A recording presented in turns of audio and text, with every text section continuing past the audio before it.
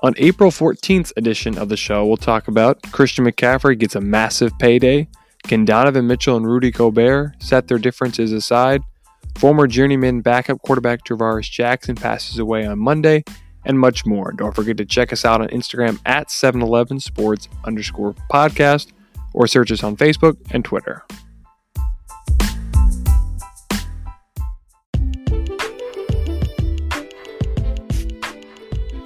The MLB considering a season overseas?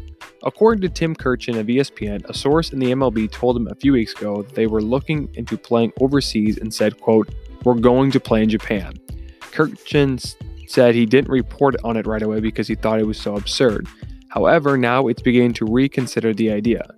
He said, in the end, I think something ridiculous is how we're going to play the season if we get to play the season. In the end, we're going to have to accept the fact that we're going to have to deal with a season that is so bizarre, unique beyond words, that we're going to have a bad plan in place because there's going to be no choice. Yesterday, David Sampson, the former president of the Miami Marlins and podcaster, said in regards to the idea, it can only be described as brilliant, nonsensical, no chance, impossible to ever logistically take place. He mentioned that players have already spoken out against the idea of playing an isolated and quarantine season in Arizona. And if they were upset about that, then it would be difficult for them to get the players' union on board with this. The idea is a result of desperation to salvage as many games as possible for revenue. Their thinking is that people in Japan will be recovering much more quickly than folks in America. The MLB teams would play in stadiums during the day, while the Japanese pro baseball team played at night.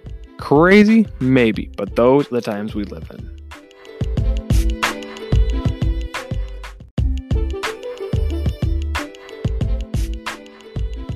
The Indianapolis Colts announced today on Twitter they are releasing a new secondary logo. They also made minor tweaks to their new uniforms. The new secondary logo is a C with the Indiana State picture on it. According to ownership, they wanted the look to honor the state of Indiana.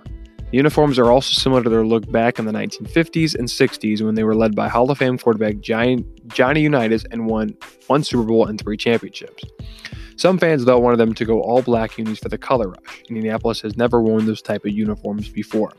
It was the first time that the Colts changed their uniforms and logo since 1984 when they moved from Baltimore to Indianapolis. The Colts will still use their trademark horseshoe that they always used. After the Colts shocked everybody by moving to Indianapolis in 1984, all the fans of Baltimore were upset with the franchise. Baltimore, in fact, did get a CFL team in 1992 and eventually got the Ravens in 1996. The Colts moved out of Baltimore because the owner, Bob Irsay, did not want his franchise being under eminent domain by the city of Baltimore. Bob Irsay traded franchises with Carl Rosenbloom in 1972. Rosenbloom was the original owner of the Colts. He was frustrated with the city because he could not get a new stadium, which the Colts badly needed. So he traded the Colts franchise along with $5 million to Irsay for the LA Rams. Unfortunately for Irsay, Colts fans did not like him from the beginning. He said time and time again he would not leave the city of Baltimore, but was looking at different places for new stadiums. So after finding out the news in 1984, he informed the mayor of Indianapolis he had accepted the stadium offer and literally left overnight. In that time, the Colts have not changed anything on the jerseys, helmets, or logo. When the Colts moved to Indianapolis, they first played in the RCA Dome through 2007. In 2009, they moved into the newly built Lucas Oil Stadium, which hosts the NFL Combine every year. Lucas Stadium also hosts Super Bowl 46 when Tom Brady lost the Giants for the second time. Fans' reactions were mixed about the news. Indianapolis season starts on September 13th. Before we dive into some more awesome sports topics, I'd like to tell you about Anchor. If you haven't heard anything about Anchor, it's the easiest way to make a podcast. Let me explain. It's free. Can't go wrong with that. And guess what? There's even creation tools that allow you to record and edit your podcast right from your phone or computer. That's not all, though. Anchor will even distribute your podcast for you so it can be heard on Spotify, Apple Podcasts, and many more. It keeps on getting better, though. You can make money from your podcast with no minimum listenership. It's everything you need to make a podcast in one place. Download the free Anchor app or go to anchor.fm to get started. Now, let's get back to the show. Utah Jazz guard and recently All-Star Donovan Mitchell says his relationship between teammate Rudy Gobert has been fractured. Even though Gobert is downplaying the situation and says everything is fine, rumors are swirling that Mitchell believes the relationship will never be fine again. Gobert was the first player to test positive for COVID-19 1 month ago, which suspended play. Before the game versus the Thunder, after being asked about if the coronavirus was serious, he did not think so and touched all the mics in the room. There were reports that after being tested positive for COVID-19, he touched all the players' stuff in the locker room. Most of his teammates believe he was not taking it seriously enough, even though he donated $500,000 for COVID-19 research. After being medically cleared from the virus, he took to social media to explain how serious the virus was and that he apologized to the whole league and team. The day after the league was suspended, Mitchell tested positive for coronavirus. He was the second player in the league to test positive for the virus. Some that are close to the situation have said that the Jazz have considered trading their star center Rudy Gobert. It does seem a little rash to trade one of your best players because of this, but there has been a lot of talk about it recently. It is still unlikely that Gobert gets traded though during the pandemic, and plus the trade deadline has passed. If Mitchell and Gobert can set their differences aside, they will be a very successful pair for a long time. The Jazz were 41-23 and currently have the 4th seed in the Western Conference. Most people have the Jazz going pretty far in the playoffs this year. Last season, Utah lost in the opening round to the Rockets in 6 games.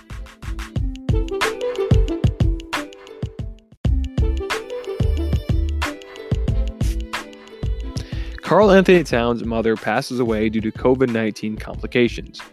Jacqueline Towns, the mother of two-time All-Star, has just passed away after battling coronavirus at the age of 58. She and her husband, Karl Anthony Sr., had contracted the virus last month. Karl Anthony Towns had posted an emotional video on Instagram after they had both been diagnosed to explain the situation. While her husband got better from the virus, she never got better. When her fever would not go down, she was placed into a medically induced coma. She battled for weeks, but this morning she succumbed to the virus. Karl was very close to his mother. According to ESPN, his mother did not miss a game in his first season in Minnesota. The Minnesota Timberwolves released a statement from the family today. Part of its read: the Towns family is extremely heartbroken by the untimely passing of Jacqueline Towns due to complications as the result of COVID-19. Jackie, as she was affectionately known by her family and friends, had been battling the virus for more than a month when she succumbed on April 13th. Jackie was many things to many people: a wife, mother, daughter, grandmother, sister, aunt, and friend. Matriarch of the Towns family, she was an incredible source of strength. She was a very caring and extremely loving person who touched everyone she met. Her passion was palpable, and her energy will never be replaced. The Towns family is extremely grateful for the outpouring of love and support they have received during this very difficult time.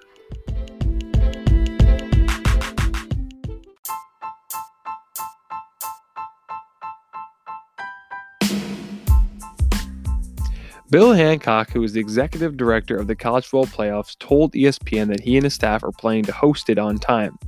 Bill said that it's too soon to speculate if there would cancel or postpone the season. While they do not have a special task force to pay attention to this issue, they will be aided by medical professionals to make the decision. But as for now, and like many other people around college football, they have planned to put it to be on time in case the season can be started. This is an unlikely scenario. The former president of Kansas State said if there's no vaccine, there is no season. Chris Fowler also had a take on this issue. The former ESPN analyst said on Instagram yesterday he thinks it's impossible for the season to start like normal, but thinks that the college football season will start in the spring of 2021. His decision was based on information from sources within the college football sphere. He then describes how complex the college football league is. While the commissioner can just say that there's going to play the season, there are many variables to determine whether or not they have the season. There are the college presidents, the health concerns for the players, the states, the local municipalities, etc. to deal with, and any of those could prevent things from moving forward quickly. Chris Fowler also said that most popular idea right now is for the season to start in the spring of 2021. Like the other leagues in America, the powers that are hoping to get things started as soon as possible so they can make as much money as possible.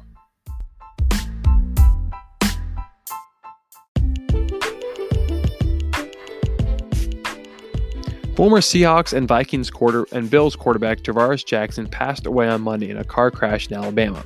Jackson was only 36 and only been retired for a few years. He currently was the quarterback's coach for Tennessee State.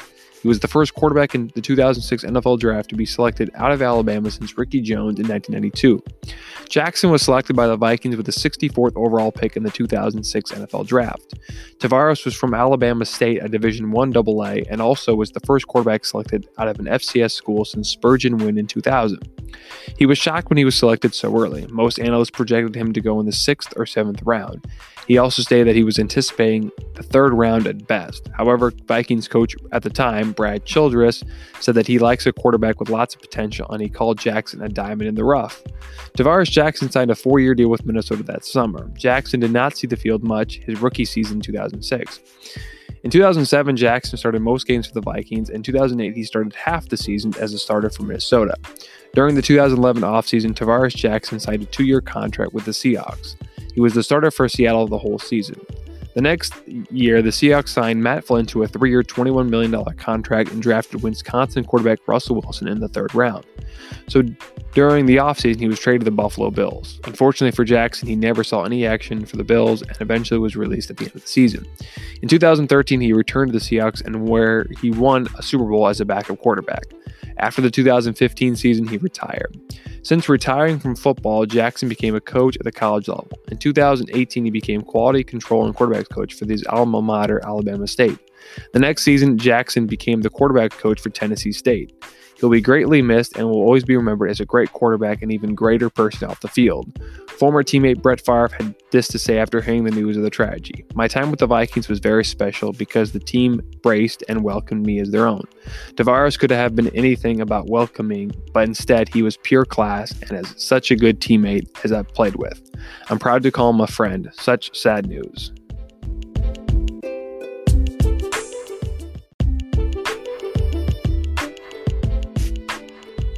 Carolina Panthers running back Christian McCaffrey becomes the highest paid running back in the league with a 4-year, $64 million extension.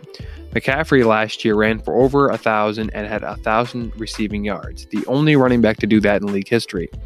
Ezekiel Elliott for the Dallas Cowboys was previously the highest paid running back in the league with a 5-year, $75 million deal. He signed right before last season started. After last season, McCaffrey told ESPN he was the best running back in the league and was hoping for a big payday in the offseason. That came true yesterday afternoon. Carolina has done a total remodel of the team this season. David Tapper, the owner of the Panthers, is now in his 3rd season and is rebuilding the team from scratch. He fired Ron Rivera and brought in Temple head coach Matt Rule. He released Cam Newton and signed Teddy Bridgewater, signed wide receiver Robbie Anderson, let go of veteran tight end Greg Olsen, and also brought in former Houston Roughnecks quarterback for the XFL, PJ Walker. The 2013 Defensive Player of the Year and 7-time Pro Bowler Luke Kuechly decided to hang his cleats up early. Most likely the Panthers will replace him with Clemson linebacker Isaiah Simmons. The Panthers have lots of competition in the division this season. However, I see the Panthers will probably have a winning season and will make the playoffs again. Christian McCaffrey was selected 8th overall by the Panthers in the 2017 NFL Draft. Immediately, he helped the franchise fortunes. He is considered one of the best running backs in the league and is also one of the best receiving backs in the NFL. He made his first Pro Bowl last season and was selected to the All-Pro first team in 2 different positions. No other player besides McCaffrey in the NFL history has ever done that. When he was at Stanford, he finished runner-up for the Heisman Trophy in 2015 as a sophomore. Most voters even admitted that the reason why they voted Henry over McCaffrey was that they were asleep when he was playing. Despite not having the same type of year in 2016, McCaffrey still had a good stats and was named first-team All-Pac-12. The Panthers just got rid of former MVP quarterback Cam Newton and replaced him with Teddy Bridgewater. Bridgewater went 5-0 as the starter for the Saints last season when filling in for the injured Drew Brees. It will be fun to watch how the Panthers use both Bridgewater and McCaffrey this upcoming season.